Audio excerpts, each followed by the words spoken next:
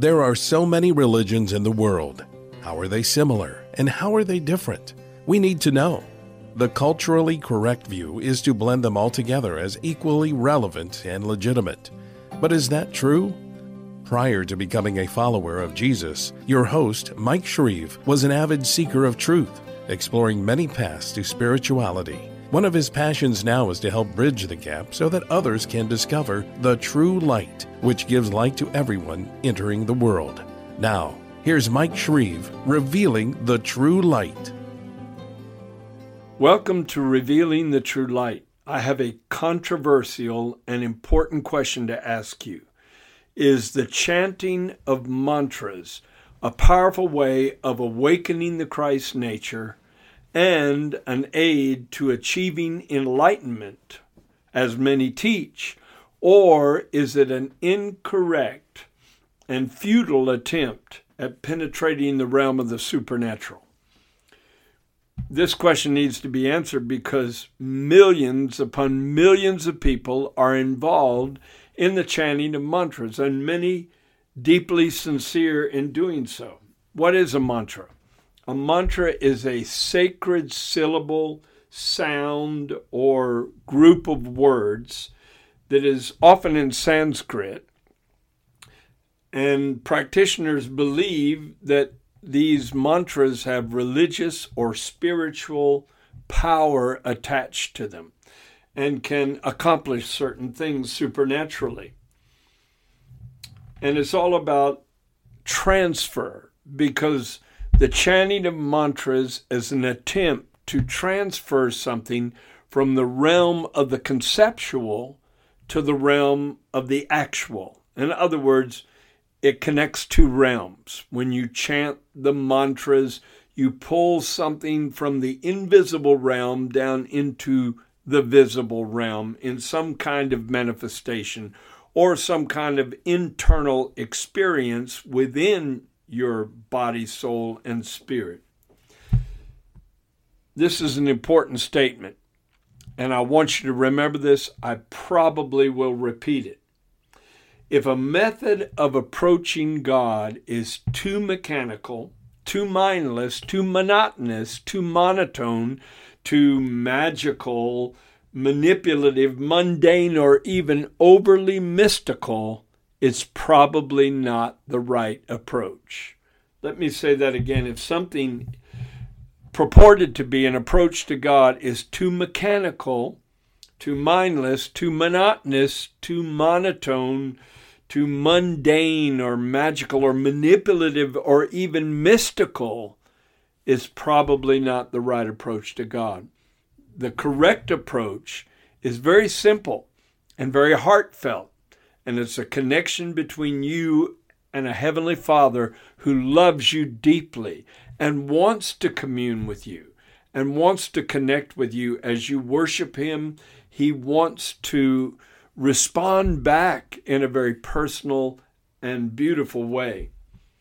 But human beings invent these methods that are supposed to aid something that we all need. There's a God-shaped hole within every human being that must be filled with the presence of God.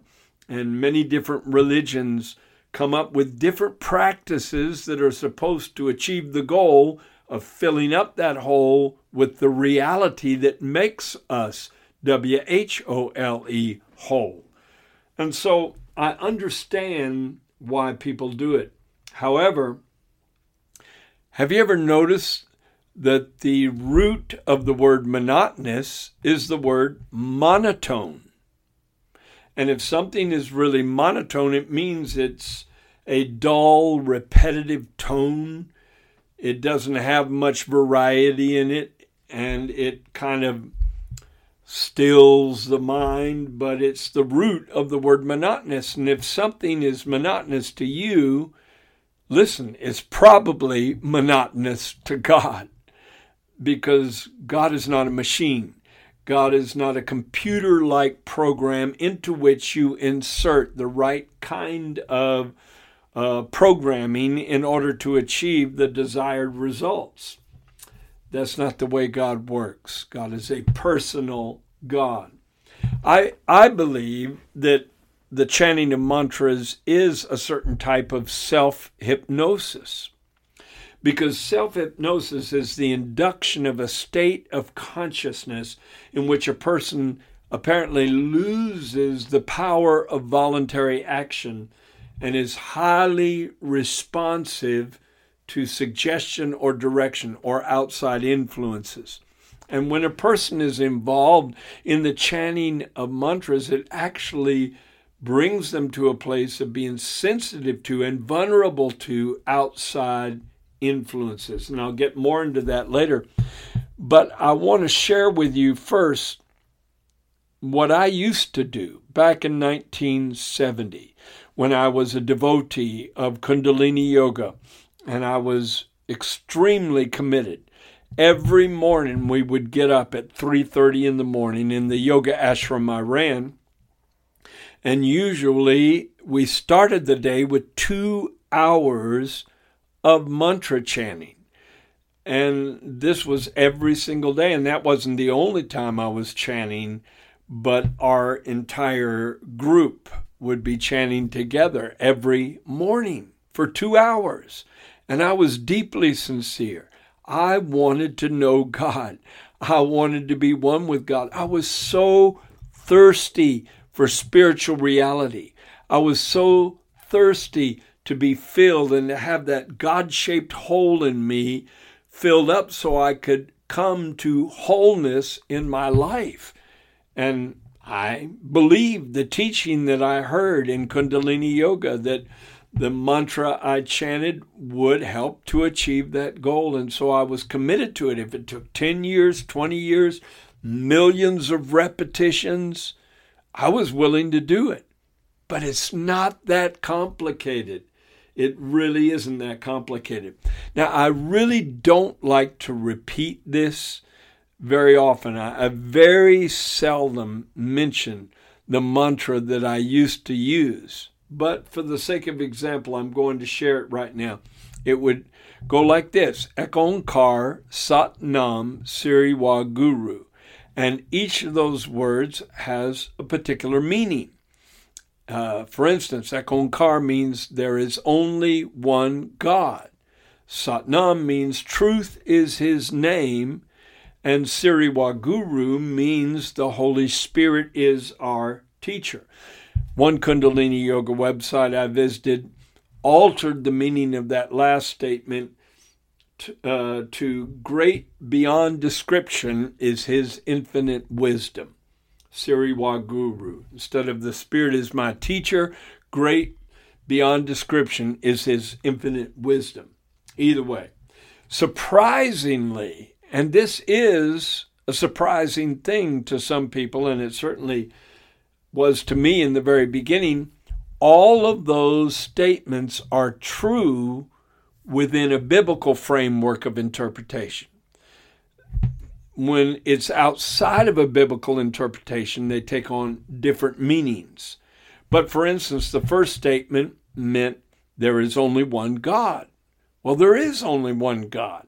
But when you use that phrase as a Hindu or a New Ager that is implementing Hindu methods to try and achieve enlightenment or samadhi or Christ consciousness or self-realization, self-awareness, there's a lot of ways of describing it, then that statement means something totally different, because most people involved in that mindset believe that God is an impersonal force that flows through the entire universe. Everything has a divine essence at its core, because they have the pantheistic view that the universe is an emanation of God, and there is only one God, because all the religions of the world and all the names given to God and all the descriptions given to God all blend together into one. It's an all-inclusive idea that there is only one God, and that means the God of the Hindus, the God of the Muslims, the God of the Jews, the God of the Christians, the God of the Sikhs is only one God. It's the same God. Well, I don't believe that now, because as a Christian, I believe there is only one God, but it's not an all-inclusive statement. It's an exclusive statement. It excludes all other interpretations of the nature of God, because I believe the true God is comprised of the Father, the Son, and the Holy Spirit, and these three are one God. No other religion describes the Godhead that way. And you can't blend them all together because there's such contradictions in the interpretation of the nature of God from religion to religion. So I was chanting a statement that was true. Ekonkar meant there is only one God, but I was interpreting it in a false way. And then the next statement is Sat Nam. Now, in the Sikh worldview, Sat Nam is one of the primary names given to God. Truth is his name. Well, in a sense, that is a correct statement because Jesus said, I am the way, the truth, and the life in John 14:6. However, that's not a personal name given to him. Truth is a descriptive name. It's a descriptive title, if you will, but it's not his name. His name is Jesus. His name is Yeshua in the Hebrew. And then finally, the Spirit is my teacher. However, and I explain it in my book, In Search of the True Light, I've actually got a chapter called Mantras. Are these repetitious phrases a valid tool in reaching God? And I explain concerning that last statement, Siri Waguru, that is interpreted to mean the Spirit is our teacher. The thing is, if you're involved in Eastern religions, the Holy Spirit is not teaching you yet. The Holy Spirit doesn't come to teach you until you're regenerated, until you're born again. Because he said, to as many as receive him, to them gave he the power to become the sons of God. That's John chapter 1, verse 12. And then another scripture says, they that are led by the Spirit are the sons of God. So you can discover who a true son of God is if that person is truly led by the Holy Spirit, taught by the Holy Spirit, instructed by the Holy Spirit. And that only happens when the Holy Spirit comes to dwell within us, and he only comes to dwell within us when we receive a new spirit, that regenerative experience called being born again. It's unique to Christianity. It doesn't happen in any other worldview. And by the way, I would urge you to get this book, In Search of the True Light, because it is packed full of contrasts and comparison between Hinduism and Christianity, Buddhism and Christianity, Sikhism and Christianity. Over 20 religions are compared in that book. Now, what is the purpose of chanting mantras? If you were to go on the internet and type that in, you'd probably come up with about 6 definite goals that people set before them when they chant mantras. Number 1 is to empty the mind of random thoughts, which is supposedly a necessity for successful meditation. Meditation in Eastern religions and New Age spirituality involves emptying the mind. Biblical meditation is quite different.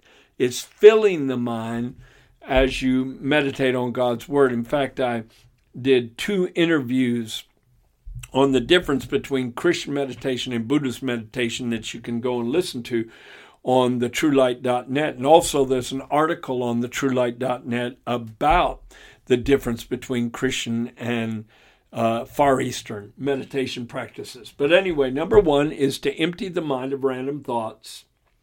Number 2, to achieve focus. And the 2 kind of go together. Number 3, to summon the influence, to invoke the influence of certain deities. Number 4, it is supposedly an aid to achieving enlightenment. Number 5, some gurus teach that chanting mantras actually burns up negative karma. And so it somehow helps you escape the cycle of rebirth sooner. And then number 6, it's a means of having mystical experiences in higher spiritual realms. Those are the 6 reasons, the 6 purposes behind chanting mantras. to empty the mind of random thoughts, to achieve focus, to summon the influence of certain deities. It's an aid in achieving enlightenment. It burns up negative karma, and it enables a person to have mystical experiences. One of the main mantras that is chanted within the realm of Hinduism and, of course, New Age spirituality that draws heavily from Hinduism is the word Om, which is taught to be the primordial sound. It was the sound that accompanied the manifestation of the universe. And so if you chant that word Om, it's like you come into the same vibration level where your spirit is vibrating with the same energy vibration that brought forth the universe. And so you become one with the universal mind, one with the universal oversoul, by chanting a mantra, a single syllable mantra. Actually, though, when it's chanted, those who do it stretch it out into 3 syllables. And it's somewhat like A-U-M. And it's an invocation to 3 Hindu deities. The A connects with Brahma, the creator god. The U connects with Vishnu, the preserver god.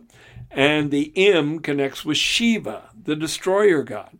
And so when a person chants that word, they are invoking Hindu deities to come and inhabit their lives, inhabit their bodies, merge with them, and become one with them and grant them certain supernatural power. I did a podcast just on the word Om, and I would urge you to go listen to it. It's listed under the podcast on thetruelight.net. Now, this may shock you that some Catholics advocate the chanting of mantras. In fact, I visited one website when I was preparing for this podcast, and I'd never really completely realized this before, but catholicidentity.bne.catholic.edu.au, that's the address of the website, says the rosary has been used within the Catholic tradition as a form of a contemplative mantra, as well as for meditation on the lives of Jesus and Mary. So when you pray the rosary, you have certain steps you have to take. You declare the Apostles' Creed, you say the Our Father, you say the Hail Mary, you say the Glory be to God. You repeat these prayers over and over. There's 5 decades in the rosary, that 5 groups of 10 prayers where you say the Hail Mary. And then at the end of each one of those decades, you say the Our Father. Well, when Jesus gave us the Our Father, and it's been traditionally called the Lord's Prayer, I don't believe he ever intended for it to be just repeated over and over until it's almost a mindless repetition of that prayer. He gave it as a framework of prayer, a way to approach God by taking each line of that prayer and approaching God in a similar way, but a creative way, out of your heart, out of your spirit, approaching it like Our Father who art in heaven. You acknowledge his supremacy. You acknowledge his greatness. You're the high and holy God. Our Father in heaven, I love you. I adore you. You have to be real when you approach God. You have to be spontaneous. You have to be creative in the flow of emotion, in the flow of words that come from your heart and your mind. And so Jesus gave the Lord's Prayer not for it to be repeated thousands and thousands of times. I did it as a Catholic. You had to say penance in order to be forgiven of your sins when you went to confession. And usually the priest would tell you to say 10 Our Fathers. And you just, when you're a child, I was about, when I was a youngster, I guess 6 until 12, I went to confession as a Catholic, and I would repeat those prayers as fast as I could just to get through it. Well, there was no connection with God. That was just an empty ritual. But anyway, it said the rosary has been used within the Catholic tradition as a form of a contemplative mantra. Contemplative prayer is very similar to the way Buddhists and Hindus meditate in order to achieve oneness with the Oversoul, or in the case of Buddhism, in order to achieve nirvana. On that same website, I read on and I just shook my head, because I love Catholics. They're very sincere. They love God, and yet they've adopted some of these practices that are not biblical. For instance, in that same article, the World Community for Christian Meditation recommends as a mantra the ancient Christian word, and they call it a prayer word, Maranatha. Now, the word Maranatha is found in Paul's writings, and it means, "Come, Lord Jesus." And so they instruct people to stretch it out into 4 syllables, ma, ra, na, tha, and to say that over and over and over hundreds of times in order to be an aid in meditation. And then it went on to describe something that's been called the Jesus Prayer. And that's a very popular prayer among monks and very devoted Catholics. And it's something that you're supposed to repeat all day long. Some people are very, very religious about repeating it hundreds of times during a day's span. And it's a very simple prayer. Jesus Christ, Son of the living God, have mercy on me, a sinner. Jesus Christ, Son of the living God, have mercy on me, a sinner. And this particular website added breath work to the uttering of the Jesus prayer. So they say, when you say Jesus Christ, breathe in.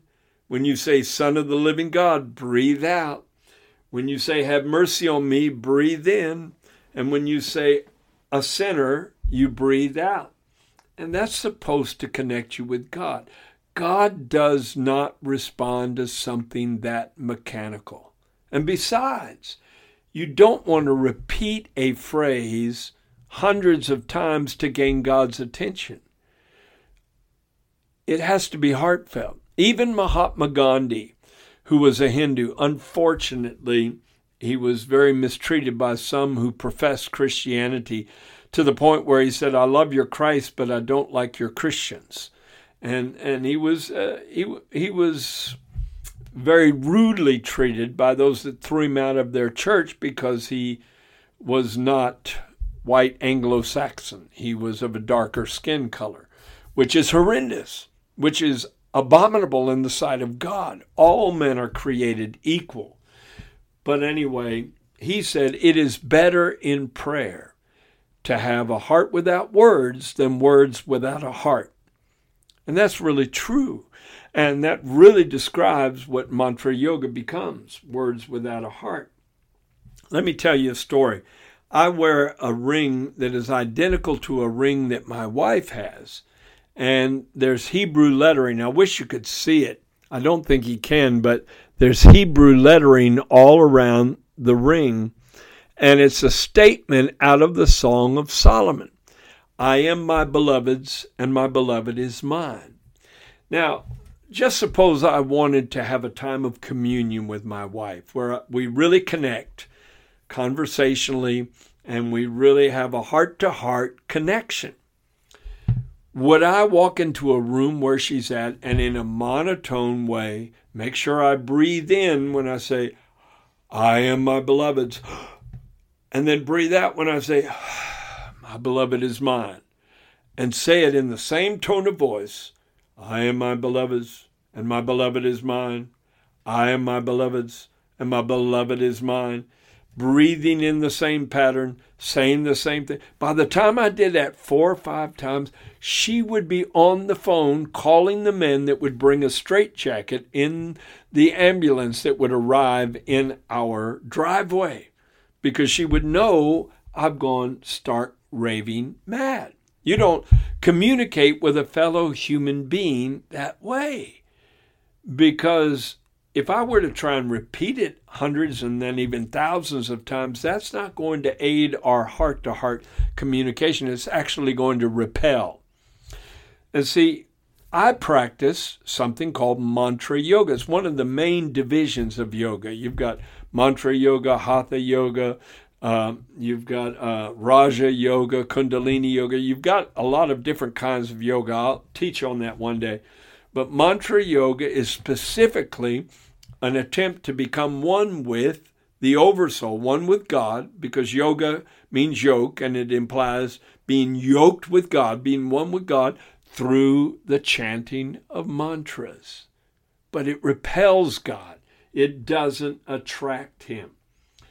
Do mantras achieve their purpose? Repetition does calm the mind. It's kind of a self-hypnosis. And so a semblance of peace will be experienced. I know I experienced a certain measure of peace after I came out of 2 hours of chanting a mantra. It is very calming to the mind, but it is not the peace of God. It's not the peace of God. Because when I experienced the peace of God, it was infinitely greater than what I experienced when I just chanted mantras. Also, chanting mantras does not attract God, but it can attract demonic entities. Some mantras are probably neutral, where they attract neither God nor demons, but some mantras, especially those that involve the names of certain deities, will attract the demons who impersonate those deities, or if they have certain meanings in occult vocabulary, then they attract the demons that will try and replicate that experience or cause that experience to happen in order to give a false impression of the effectiveness of the mantra. Because the enemy, the devil and his demons, Satan and his demonic underlings, do not want you to experience the true and the living God. Now, finally, at the close of this teaching, let me ask you what Jesus had to say about the chanting of mantras. Do you know? Because many New Agers, when I was a New Ager, when I was a yoga advocate, I used a lot of the things Jesus said to try and undergird what I taught in order to validate it, because he taught it. So there must be some truth to it.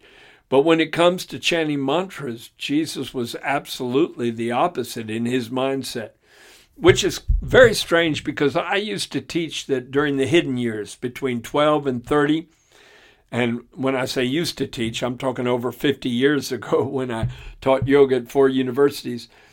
I used to teach that Jesus spent those 18 years between 12 and 30 that are silent years in the Bible. There's no indication of what went on during those years except for a few implications, but nothing definitely stated.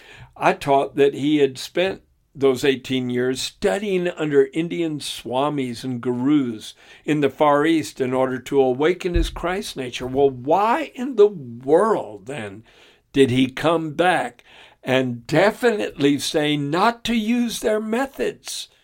Because in Matthew chapter 6, verse 7, he said, "Use not vain repetitions like the heathen do, because they think that they'll be heard for their much speaking."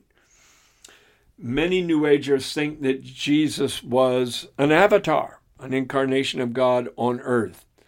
And an avatar can only speak the truth. Yogi Bhajan, in fact, taught that. The guru I studied under over 5 decades ago, he said an avatar could only speak the truth. Then why did Jesus say not to use the approach of mantras? One last thing. I've had people who are very committed to the chanting of mantras point out a scripture to me to try and disprove my point of view. They say, why in the book of Revelation do you have the 4 living creatures repeating something over and over again? Let me read the passage. It's Revelation chapter 4, verses 7 and 8.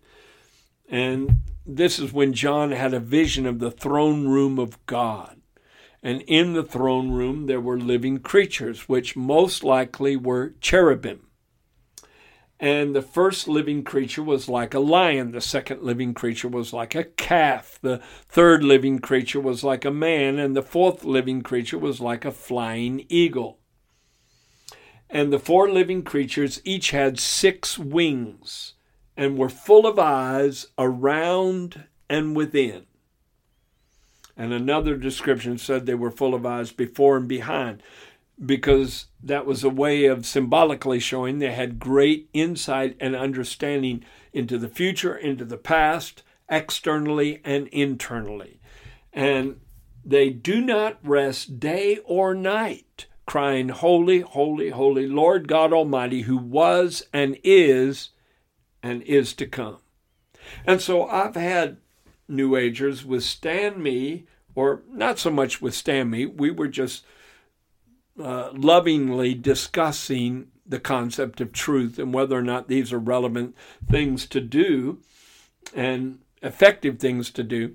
And they would say, well, look at right there. The Bible talks about these 4 living creatures repeating this over and over. They cease not day or night, saying, "Holy, holy, holy, Lord God Almighty, heaven and earth are full of your glory." Or, "Holy, holy, holy, Lord God Almighty, who was and is to come." So aren't they chanting a mantra? No, the purpose of chanting a mantra is to achieve oneness with God, or to come into the presence of God.